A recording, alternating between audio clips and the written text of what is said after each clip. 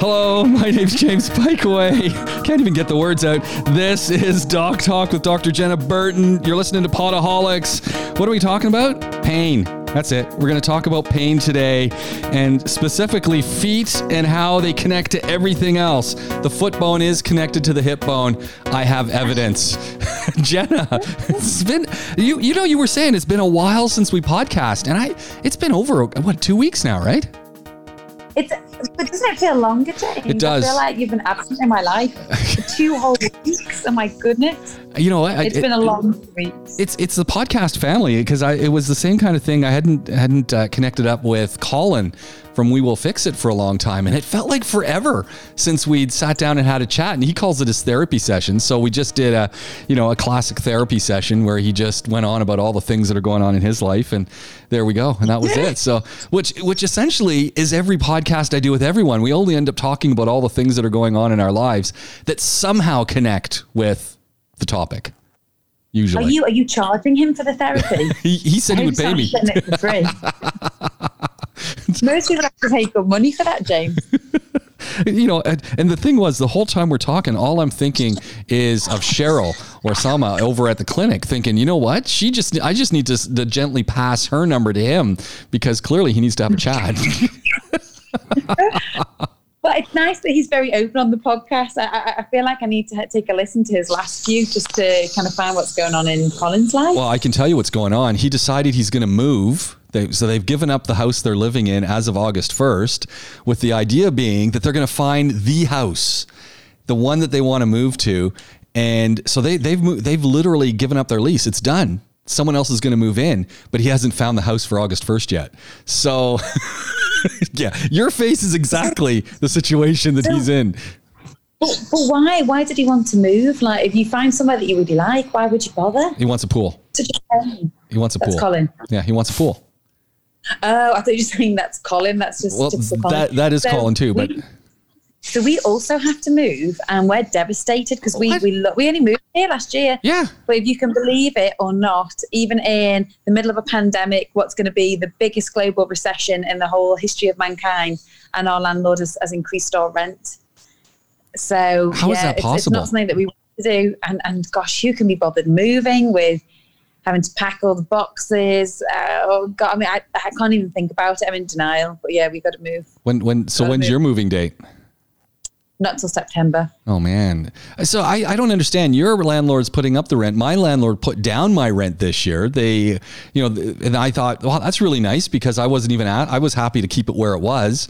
And they said, no, we'll drop it down a little bit. So I thought, man, this is a good deal in a pandemic. They don't want to have to do any work and move people in, but that's a tough one. That's a real tough one.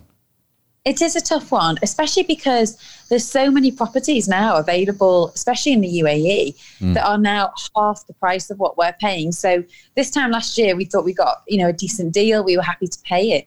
But now you look around and, I mean, we could move. We're in a 3-bed apartment, but we could move to like a 4 or 5-bed villa for like much less than we're paying. But we love where we live, and it's home, and we so don't want to move, but our hands being forced. So what do you do? Yeah. So have you found a place close to where you are now that you can shift to? I'm too much in denial. I'm in denial still. I'm pretending we don't have to move. I'm still pretending, James. The thoughts of it. I've moved to 13 different houses in the past 10 years. Oh, no. So I've lived in the UAE for 20 years. We've never moved. I don't blame you. It's not by choice, but I was in university. You would get different placements in different areas. Then I moved to Australia. Within Australia, we did a stint in one place, then we moved to another, then we moved back home. Then I met James, and he was in a 1-bed, and then we moved to 2-bed. It's kind of progressed like that. And I'm so sick of moving. So when we moved to this apartment, we said, right, that's it. We're never moving again. So fast forward 12 months. And we really didn't see the landlord being, a tad unreasonable, shall we say. Yeah. Well, good luck. I'm sure you'll figure it out and come out of that. Busy? Maybe. But you know what? I know someone, if you're having trouble with denial, I know this lady named Cheryl, and she's great for a conversation, just to help people work through things so that it doesn't become this little mole of this little tiny thing, this anxiety for moving doesn't become, some really big thing. Would that be Cheryl Warsama from Vivamis Clinic? That might be her. Our friend psychologist, yes. And I know her well. She's I'm sure she'd probably read into the fact that I'm in denial about it. But I think everyone's the same. There's a lot of stress going around at the moment because everybody's packages have changed. We were talking before we started recording, we were talking about how many people have been laid off. I know friends that work in HR, and they said their entire jobs now are just supporting those that have lost their jobs. And, it's really a difficult situation. I think this whole stress thing, and I'm starting to read more and more about it and seeing more happening in the Emirates and more, organized programs for families and kids who, at least in Dubai, they've just started to loosen that all up. But I think the whole other side is this long-term anxiety and long-term stress with job losses and the kids as well. When parents lose their jobs and they see that and they see the emotion and they don't know what's going on and where they're going to live and what does this mean, and it's huge, and I guess different ages of people take it differently, and where we're from in different countries, and then can I travel back to my country? What are the implications of that going to be? It's such a giant mess when we start talking about how to handle it. It's scary. It really is frightening. And I think it unsettles people, not just in the short term, but the long term. So we have lots of friends that are very settled in the UAE, and there's no doubt about it. They have 100% projected their life here, not back in the UK or not back in their respective countries, but they're settled and they envisage their families growing up here. They've been thinking about schools, the future, etc. And suddenly when something like this happens, it shakes them a little bit. It's kind of, you realize that the foundations, we all love Dubai, we love living here. But as you said, as an expat, it makes you realize that, you can't necessarily stay unless you've got a job. Yeah. And it maybe makes people question, should I invest in a house here? Or, it just makes people reevaluate a little bit. And I think that's sad. And I kind of hope that things settle down quickly so that people do resettle back into what is their adopted home. I think it also says a lot about the employers and how employers are handling this. And it makes me think a lot more about what kind of management training the people who are managers are in companies and in organizations, because have they taught these managers, and do they have any skill, and our HR people any skill in change management and crisis management and, just human crisis management and how to deal with all that. And I think some companies are doing a really good job of that, and some companies are just ignoring it. And, I heard someone talking today, and they were saying that they're really unhappy with their company because they say, hey, now we're back at work. And yes, we're back in the physical place, but these people are going, hold on a second. I've been working for 3 months at home more than ever. It's not, we're now back at work. It's now we're back in the building, but work has now taken on a different character. And they're saying it's hurtful to them. It makes them feel devalued. Yeah. And I think this is a really great time for companies to take a look and see, how are they doing this? How have they done it well? If they haven't done it well, to fix it now and to start becoming a little bit more caring and understanding. Yeah, for sure. There's a lot of disgruntled employees, and there's been a lot of false reassurance, people that have been reassured about their jobs, and then the next minute the rug's pulled from underneath them. There's been a lot of situations where people are just told on one day, look, this is your new contract, and like it or lump it. And I think if people understood a bit more and there was a bit more communication, maybe they'd be more understanding or receptive. But, it's, I guess we're all learning from this experience, the companies and the employers as well as the employees. So for the next pandemic, we might be a bit more prepared. Well, and the other one that is still just now really starting to settle in, and we talked about this right at the beginning, was all of these folks, because we're an expat population. So an expat working environment, I think in the past we haven't, you're in a different place, but hey, I'm an American company, or I'm a British company, or I'm a French company, and I've got my employees now here in Dubai. And yes, we're expats, but there was just that sort of, we're taking the same ethos that we apply overseas and we're just bringing it here without accounting for the fact of that word expat. And now all of these expat companies have another predicament on their hands where their employees who typically take that vacation and go back to their home country, that's part of their psychological deal. They're not going back because they can't. And it can't be facilitated. How are they dealing with that? Because some of these folks are now getting pretty disgruntled and feeling, well, I'm being denied a vacation. I'm being denied a holiday. And the companies are obviously saying, no, you get your holiday. You just can't travel like you used to. And they're people are having that. The expat population has a really big challenge processing that, because that's been the way it's always been. And how do companies deal with that? Well, for sure. And in fact, we've touched on this in a few times previously, but there isn't really much occupational health support in many companies here in the UAE or elsewhere either for people that are struggling with kind of not necessarily just mental health, but even just like emotional upset generally. So they don't understand, why can't I take my holiday abroad? Why can't I go and see my family abroad? You know, we've discussed before, you and I, we've both got families overseas, and it was never the gig that we came here and we couldn't leave. You know, we might not have chosen to live as an expat if we couldn't see our families.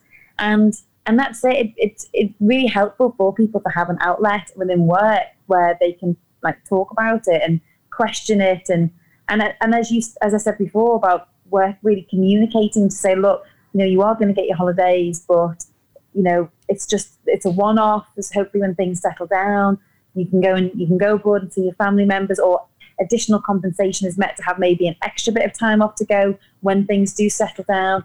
And yeah, I guess it's hard because everyone's in survival mode, aren't they? The companies included, and I guess they're doing what they can, and we're saying it'd be nice to have a bit of communication, but they're probably in panic and overdrive. How do we survive? Yeah.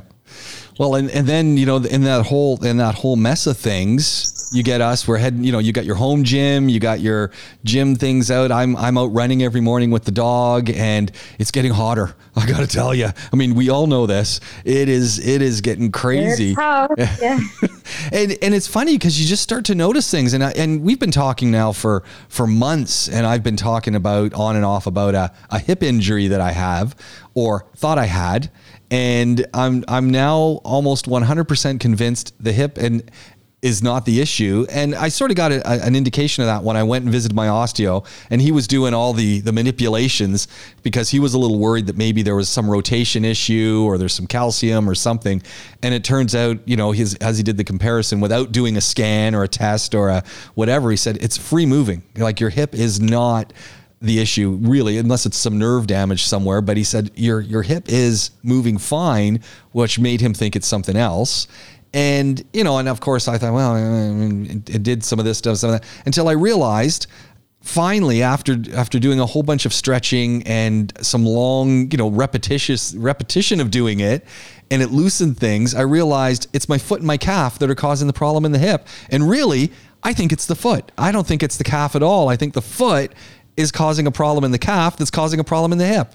And I went, what the heck is going on here? And then James, I'm sorry, this has really tickled me. That was the most tenuous link from employees during lockdown to your feet. Isn't that amazing? The best effort I've ever seen to bring us back to topic. Isn't that amazing? That deserves an award. It's only 28 minutes, 5 seconds, and I got us back on track. Well done, James. That's excellent. But yeah, like, what you're saying is so true, is that often we experience pain in one area of our body, but we don't realize that it's from somewhere completely different. Yeah. And as you said, or, you know, the hip bone's connected to the, you know, whatever bone.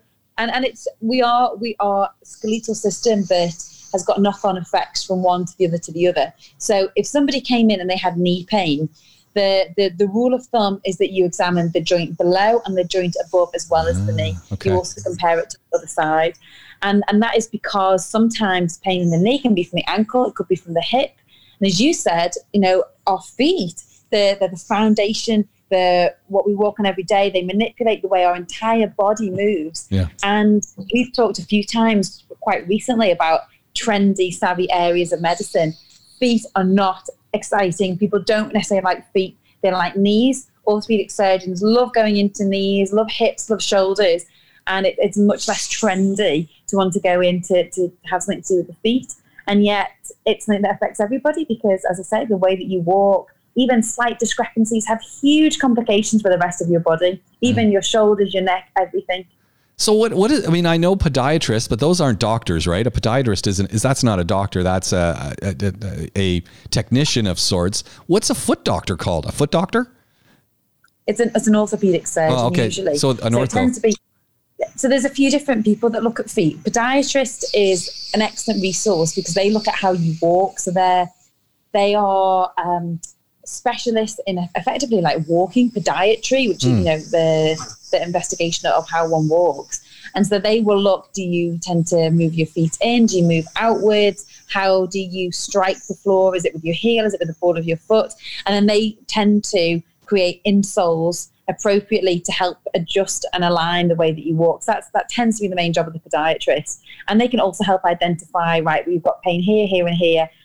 This is why it's occurring because of the style of walk that you have. The other people are chiropodists, which I've never heard of that one. Have you never heard of that, James? No. Do you know why? Because you're not a little old lady. So if you were a little old lady, you'd be regularly in with your chiropodist. And that is somebody that then treats byproducts of the skin of the feet. So a lot of people get corns or mild problems, again, because of the way that they walk. And a chiropodist deals with the more superficial aspects of the feet. And then the other two would be a rheumatologist. So if somebody has a rheumatological reason for why they've got foot pain. They might have a type of rheumatological arthritis, etc. You'd see a rheumatologist. And if it's because of the bones in your feet, then you would tend to see an orthopedic surgeon. And not forgetting our sports medicine, which is a more recent branch of medicine. If it's all because of sports injuries, nothing to do with the skeletal system necessarily. So it's not as if you need surgery, or it's not something due to a malalignment that you need more intensive investigation than a sports medic would be someone that you go to see. So it sounds a bit complicated, but it's not really this is why a GP is always good to go to, because they'll point you in the right direction. This is where we're going to get to that conversation in a second. But yeah, figuring out where to go and having someone direct you, I think is really important. Back to the foot thing. You've got the muscular skeletal whole interaction, and I totally underestimated and under considered how many small muscles there are in your feet that have an impact on the way the bones are interacting, which then have an impact on the connections and the nerves. And one small little change in something has a huge impact. And I think that's where my problem is I've just got to work on loosening up these foot muscles so that everything just sort of flows better. And it's been a long-term thing, I think. It's not just the muscles, though. It's also a lot of foot pain can be a byproduct of not having fat in the right places on your feet, the way that the bones are aligned in your feet, whether you've got areas that, like some of the joints, especially between your toes and your metatarsals, can be a little bit dropped. That can have issues.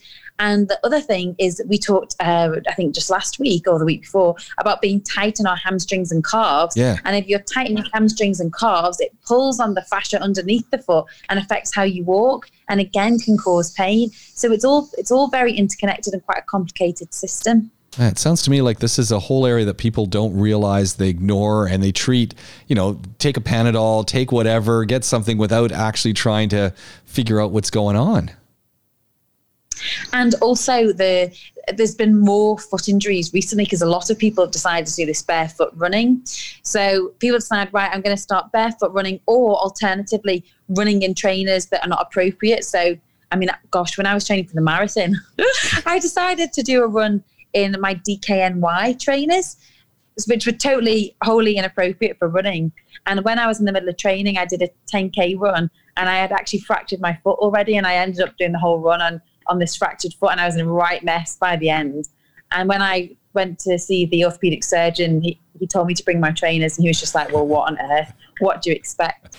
And likewise, if you're running barefoot and you've not prepped your feet, you've not built up the muscles in your feet, built up the hard skin that's appropriate in your feet as well to do barefoot running, you can end up with good going fractures, Achilles tendonitis, plantar fasciitis, lots of different things with your feet. So, you don't take them for granted. You have got to work with them and build. You don't think about building muscles in your feet, but I didn't mention physiotherapists before, but physiotherapists are really big on build muscle up in your feet. I've started just with some basic stretching exercises recently, just trying to loosen things up. And it's amazing some of these foot stretches that you can do and some of the things that people do generally. And it was funny because I was just watching some people, how they stand, how they sit, how they crouch. And I realized I was watching one group of people, I think they were actually at the grocery store, and I might have mentioned this to you. They were restocking a shelf, and I saw these people doing this again. And I was paying attention to them, and they weren't actually flat foot. They were standing on their toes, but they were crouched. And I was looking at this going, hold on a second. If you're in that position, it really stretches the whole underside of your foot.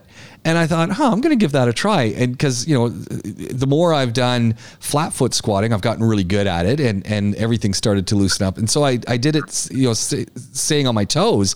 It was a totally different ball game. And I felt it right underneath the arch of my foot, right up to my heel. I really felt it pulling. And I said, hey, these are muscles that clearly aren't getting stretched like that. And I thought, this is a good thing. And the more I've started doing that, the better it's starting to feel. And where I really feel it pulling, in my calves, which is why I figured I've got some calf issues that are tight. And it just never dawned on me, never even became something that I thought I should be doing. And it's funny because I've just reeled off a whole load of different medical professions. So we've just said podiatrists, chiropodists, physiotherapists, orthopedic surgeons, rheumatologists, and who else? Sports medics. So there's a load of people that look at the foot, and yet majority of the problem is just because people don't stretch. Yeah. So, so all these people that will probably, in 90% of consultations, will give you the same advice, that especially in your posterior chains, that's, your bottom, your lower back, your hamstrings, your calves, that people tend to be very, very tight there, and they don't stretch it out properly, and therefore it can cause significant problems with foot pain, but also, as you've experienced, hip pain too. Yeah. It's funny because, and then when we talk about stretching, because I don't think you're right, I don't think we stretch enough. And I can't remember, no, it was you were telling me about your dad. Your dad's the stretcher. He's giant crackers in the morning, get up, and you don't get anything out of him for a good half an hour, 45 minutes, because he's doing his exercises, and he's had the same, when I say exercises, it's stretching usually, and he's had the same stretching maneuver and routine since I was born. So every morning it's just like, God, could you not change it up a little bit? But no, he's got his winning formula, so yeah, he does it every day, and is largely without injury. So he's got the last laugh. As soon as I started doing these stretches, and the interesting part about it is a lot of people stretch. I mean, we've all been on sports teams, and we know that you got to stretch. And I realized all the years on cross-country running teams and all the years on swimming teams, I was stretching improperly. I wasn't stretching correctly until I sat down with someone and he said, okay, here's the stretches you want to do. And he said, and hold the stretch for 60 seconds at least. He said, don't just do the 1, 2, 3 count and you're done. 60-second hold, which when you think about it, that's kind of a variation of yoga, right? Some of that yin yoga is about 3 minutes to 5 minutes you hold things. This person's saying at least a minute for your stretch is what you need to do to get any benefit from it. And as soon as I started doing that, Jenna, as soon as I started doing stretches multiple times a day and just, a couple minutes here, a couple minutes there, and holding them, within a week, we're talking 90% reduction in discomfort that was being caused by these things. I'm going, no, and that's no medication. That's no extra thing. That's just, and doing everything still. Like, I'm still going out and doing a jog in the morning, but I'm doing these stretches and the discomfort is gone. 90%. But don't forget as well, years ago, people were just generally active, weren't they? Yeah. They probably never had the injuries that we have now. Whereas you and I, we both have jobs, so we sit down quite a lot. So we're sat the majority of the time. Then you suddenly get up to exercise. Do you spend long enough warming up? Do you spend long enough cooling down? Especially, I know I can be bad for this, because if you've got, sometimes in the day, you might only have half an hour in order to get your workout, and you really want to get it in quickly. So you can skip the bits in the beginning and the bits behind. And I always think, a really good gym or a sports facility where they say, no, if you want to join in this workout, even if you're late, please just do 10 minutes of warming up or stretching first. And it's true, because we take cold tendons, cold muscles, and we just go hell for leather sometimes, and we expect them to just be able to cope. And the problem is when we do things like that, they actually shorten and stiffen, which exacerbates the problem. You were saying that you've had some chronic foot pain. How have you dealt with that? So I've had pain forever. So history is my poor mum. She's had about 16 operations on her feet. So it is there's a patch of hereditary foot problems in there. And I have very mild spina bifida as well, which means that you basically have like a small, almost like a little gap in your spine. It's I have it very, very mild, and a lot of the population do have it. But how it's impacted me is largely on the way that I walk. So my husband likes to tell me that the least attractive part of me is my feet. And you can actually see that because of the way that I've walked, there are certain bony prominence that are very visible that you don't see in other people's feet. And it's because of the way I've walked out. And if you walk on certain aspects of your feet in a way you're not supposed to for too long, you actually develop more bone there. And that is your body's response, because I suppose effectively every time you put pressure on the bone, you wear it down slightly, and the body's response is to build it up. So I have these really interesting areas on my feet that stick out a little bit. And then for years and years, I just had really bad shooting pain in my feet. It would keep me up in the night. I'd get really bad cramps in my toes. And I just, I did what most people do, ignore it, and just hoped it'd go away on its own. And then eventually I just decided I was going to go and see someone. So I went to a sports medic here in Dubai, and he just told me I had something called Baxter's neuropathy. And it's not something that we particularly familiar with. It's not something that I would have come across, for instance, in GP land. It would be something more like a sports medic or orthopedic surgeon will have seen more regularly. And it basically is just a byproduct of trapped nerves within the feet. And he said, how long have you suffered? And I said, 16 years. And he honestly couldn't believe I'd just ignored it for 16 years. And honestly, like, if anyone sits down on the couch next to me, my feet get put up towards them to say, like, do you want to give them a little rub? And no one ever does. But yeah, like there's a lot of small things that niggle people and can make them feel a bit lethargic, a bit tired, but you just ignore it because you don't want to be a bother, or you don't want to cause a fuss. And he gave me injections that day, and it was just like, it was like a miracle, like a miracle cure. And how long did the injections last so that you get that cure for? Is it forever, or does it, does it have a time on it? So there's a few different types of injections you can get now. So the most common that we know of is a steroid. But the problem with injecting a steroid into the foot, which is quite a small, narrow area, is it can affect the blood supply. So one, you can get like a blackening of the skin. It looks like more like a dark bruise. And the other is it can just generally long-term affect some of the blood vessels. So more commonly nowadays, what's being used is a glucose injection. And they're not entirely sure how it helps, but it does. And my experience was that the pain within maybe 12 to 24 hours had completely eradicated. And it lasted maybe just a few weeks. So it was wonderful, but I suppose it was just not long enough for it to be worthwhile for me. Like, say it was great. And at the time I thought I wish I'd gone see this sooner and see someone about it sooner. But yeah, it just didn't last forever. And that's the problem, especially we're talking about feet, but just pain generally. Often there is no magic pill for it. So it's nice to know. I feel glad I know what it is. It kind of gives me some reassurance.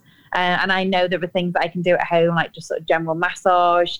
I can put ice just on my feet when they're really very, very painful. And I know that the injections there, if it ever gets so bad, I need a few weeks break from it. But often with pain, it's kind of, what do? You can't just keep taking paracetamol and Brufen every day. Yeah.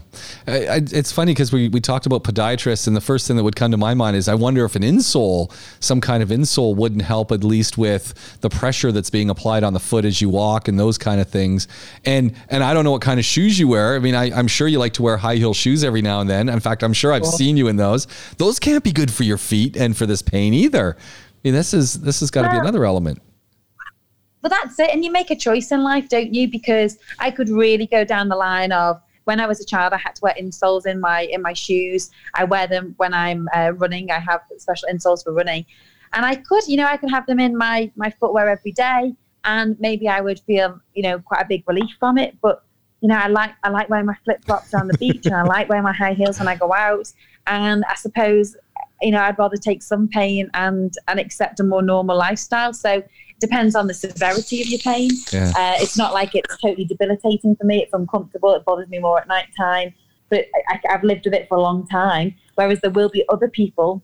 So, for instance, my mum, who's had 16 years worth of foot pain, she will wear anything on her feet that are comfortable. She will not do anything that exacerbates her pain. You know, and that's a whole different level of pain, isn't it? And that's normally judged as a physician when someone comes in and tells you they're in pain. If you make a suggestion, they say, oh no, I'd rather not do that. You know, they're not really in that bad of pain. You know, the thing that we've been talking about, and I think it brings it back to several of our podcasts, especially when we talk about injuries and we talk about long-term pain and we talk about all sorts of these issues. I'm constantly thinking now about, you know, 10 years, 20 years down the line, where am I going to be? What's going to be going on? And how much when, you know, years ago, I never thought about, okay, this activity is causing this pain, which is leading to this musculoskeletal issue. How am I going to deal with this 20 years from now? Or do I start dealing with it 20 years from now, like your dad who does the stretching, so that he doesn't have these issues, and create a routine to start the management of something that clearly could be a big issue when I'm in my 70s. And I think that's just something, I wonder when we start to think like that. When do we start planning in that way? Don't forget, as you get older, and I'm talking about in much more advanced years, you don't necessarily feel pain as acutely because everything starts to numb. So your senses numb. You might not be able to see quite as well. You can't hear quite as well. Your sensation of touch is dulled a little bit. But also that often comes with the sensation of pain being dulled a little bit too. So it's not sort of a trajectory of, well, if I feel this pain today, oh my goodness, it's going to be worse tomorrow and worse the day after, and 20 years it will keep getting worse. You know, our nerves do get saturated by a certain point, and as we get older, they do actually dull down a little bit. Not for everything, but, you know, and nobody's the same, but as a general rule, that's something that's widely accepted. But I do think it is very good, and we've talked a lot about prevention and also acknowledging your limits. Yeah. I went to see an osteopath a number of years ago, and he just said to me, look, you've got to remember, you're not 18 anymore. And I'm not saying that means that we should just accept first line, right, I can't do this. But I know I can't run as much as I used to. I get knee pain, I get foot pain. It's probably largely based on the style in which I run, which I could go back to basics and properly address, but I've kind of just accepted I'm just not going to run as much, and I'll do something else. Yeah. And you don't get given everything in life. You have to either decide, if I want to do something, I'm going to have to work at it. I'm going to have to do my stretching properly. I'm going to have to, take the time and the effort to allow me to do something that doesn't fit as comfortably with my body as it did 10 years ago. Or you accept that maybe you have to do something else.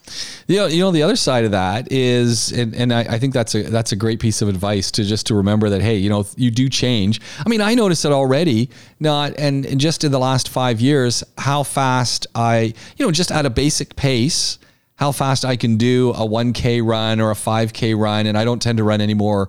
After I did the marathon, I don't tend to do much more than a 5K run in one shot. But the speed that I can do it with regular running, so I'm not out of shape. I'm in great running shape.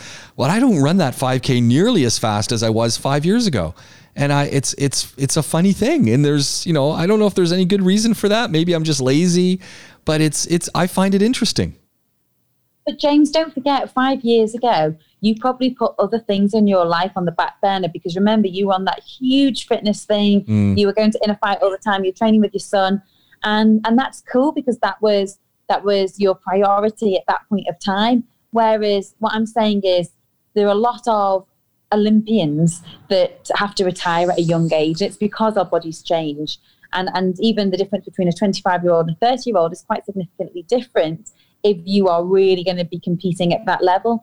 However, there are some that decide, I want to keep going a little bit longer, but they dedicate so much of their life to just doing that thing. So whereas at the moment, James, you're doing podcasting, you're teaching the whole world how to public speak, you've got a new dog, you've got a lot on. So although you're still going out and you're doing your 5Ks, it's probably less of a focus, and it's not, if you decide you want to run, it's not just about running, is it? It's also about building up the muscles to assist you with running. It's making sure you stretch to assist with running. It's doing lots of other things that help you run faster. So it's just probably less of a priority, I'd imagine, with you, because you're doing so much as it is. I'll tell you one thing: running in the morning with the dog, which basically he's running me, is and it truly is. He is truly running me, and I get a great upper body workout because he does not like cats. And this English lab, which is, he's coming in at 44 kgs.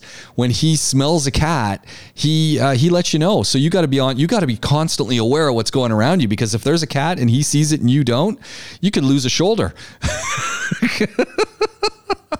But the positive side is, after a run, I get into the jacuzzi hot tub, and I got to tell you, that is quite the reward. And I take it purely as therapeutic, with my feet at the jets and getting a nice foot massage every day, every morning, sitting there with an espresso after that little run.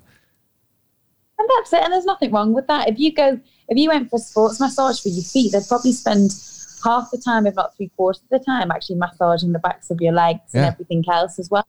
And what's the harm? There's a lot of athletes that would get regular massages to keep them supple. It's not just about doing your own stretching at home, but you can do something like that to help. Yeah. You were telling me before about your holiday from Thailand, where you go and get stretched. Wat Po.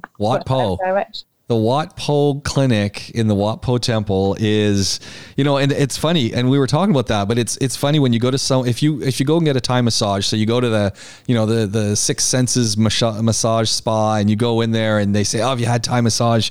And if it's a true Thai massage expert, and you start talking to them, and you say, they say, well, where have you had massage before? And you say, oh, Wat Po. And they go, oh, Wat Po. Yeah. Because everyone knows, it is the place. Like, if you're getting trained, truly trained in Thai massage, you would have spent some time at the Wat Po Center, because it is that place, and it's well known worldwide if you're in the massage circle. So that just takes me back to traveling in Thailand, and we would go out of a night, we'd go to a few bars, and then we'd decide we want to get a Thai massage. And we never really knew whether we had it or not, because it'd be 11 o'clock at night. We'd end up falling asleep during it. We think, did we have one? Did they stop? We're not sure. But they're fantastic. And you look at the different types of massages, because Thai massage is particularly good at stretching you. Yeah. Everyone's got a different type of massage technique, but Thai massage is specifically for stretching and opening things out. So it would be a really good idea. Well, but going back. Sorry, go on, James. No, I just want to jump in for a second. Then you really realize, because, hey, you're in Thailand and you're getting these massages like every day, how good you feel. And then we come home and we get back into our chairs and we get back into our routines, and, massage costs a lot more. So we really cut back and we do much less, if any. And no wonder we're aching and paining, because we've been limbered up through this whole technique of stretching. Absolutely. And there is a Thai massage outlet in Dubai, it's really well renowned near Al Manara area. But my friend told me when I go, I have to ask for somebody called Ice. And I got a little bit dubious as to what type of Thai massage parlor it was. But he said it's fantastic, like really fantastic. So maybe that's worth a visit. Okay, you got to give us the name. We're gonna have to get that one on once they. We'll attach it. Yeah. But one thing that we can't talk about feet, James, and we can't not mention something called plantar fasciitis, which is what I wonder whether you've been suffering with. Give me what are the symptoms of plantar fasciitis? So first of all, to tell you what it is, so plantar fasciitis is underneath your foot, you've got something called a fascia, and fascia basically means like a connective tissue. So it connects the bottom of your foot to your Achilles tendon, to your calf, which obviously is then connected near onto your hamstring. And what a lot of people, especially runners or people that do repetitive movements with their feet, they tend to experience significant discomfort. So it's pain. It tends to be between the heel and underneath the foot. Mm-hmm. It can be more like a burning type pain. Mm-hmm. The hallmark symptom is they get up in the morning and they feel like they can't walk, and it's because everything is just so tight under their foot. That's me. You nailed it. Yeah, typical with runners. Really typical with runners. Often can as well get cramping pain in their toes, especially the outer toes, and their little toe can suddenly start going off on a little tangent. And again, that's because the fascia is so tight, it's kind of pulling all the toes out. And if you get plantar fasciitis for so long and you perform an x-ray, you can actually see there's like a little bony spur. So they have like a little bone that actually forms underneath the heel, which sometimes can actually need to be surgically removed. And that's because it's so tight on the heel that the heels actually produce this bone. I was telling you before, if you basically make like a bit too much pressure on a bone, it can make more bone. So the heel actually makes this little extra bone to assist and to stop the pulling being quite as hard on the heel. But it's really, really, really common. People can feel like they're just desperate to put some ice on their foot. Massage is brilliant for plantar fasciitis from under the foot, and also calves and hamstrings and lower back. Acupuncture is also very good because it can help release the fascia. And a lot of people will spend a lot of time going to see their physiotherapist, or even a lot of osteopaths will deal with plantar fasciitis. But yeah, basically the deal is that you need to keep stretching. That is the main thing of plantar fasciitis, and loads of people suffer with it. There you go. I think I'm definitely, the way you've described things, I don't have any toe issues, but the rest of it sounds about right. And especially in the morning, getting up, forget it. The first step, it's like, I can't move. It loosens up right away. But the first, 5 steps, it's like, I'm going to die. It really is horrible. It is horrible. What can just you like do? Shuffling along. Yeah, it is. And it's just because in the morning you've not stretched out. The other thing you can get is you can get splints to wear over nighttime that basically keep your foot at 90 degrees and help stretch everything out. And people absolutely swear by those. I've had really good results with that. And you can actually even order them.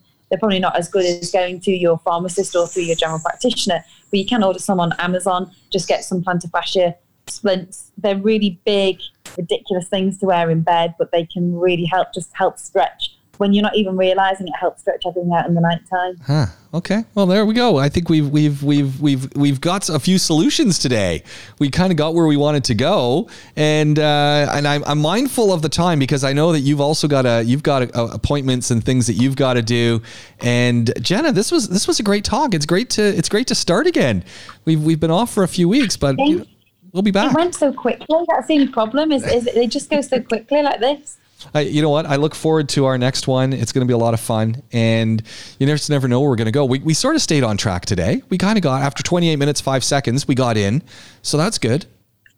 We didn't even touch the surface of foot issues and problems, but I think plantar fasciitis is probably the most common, and just the thing the take home message is you got to stretch. There we go. It's that simple. Take home message from Dr. Jenna is you've got to stretch. You've been listening to the Doc Talk with Dr. Jenna Burton.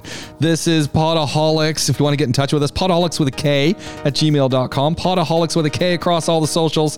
And no matter how you're listening to us, by all means, leave us a little bit of a rating. Leave us a comment. We'll get back to you. Always fun to chat. Keep in touch. You've been listening to Doc Talk on Podaholics.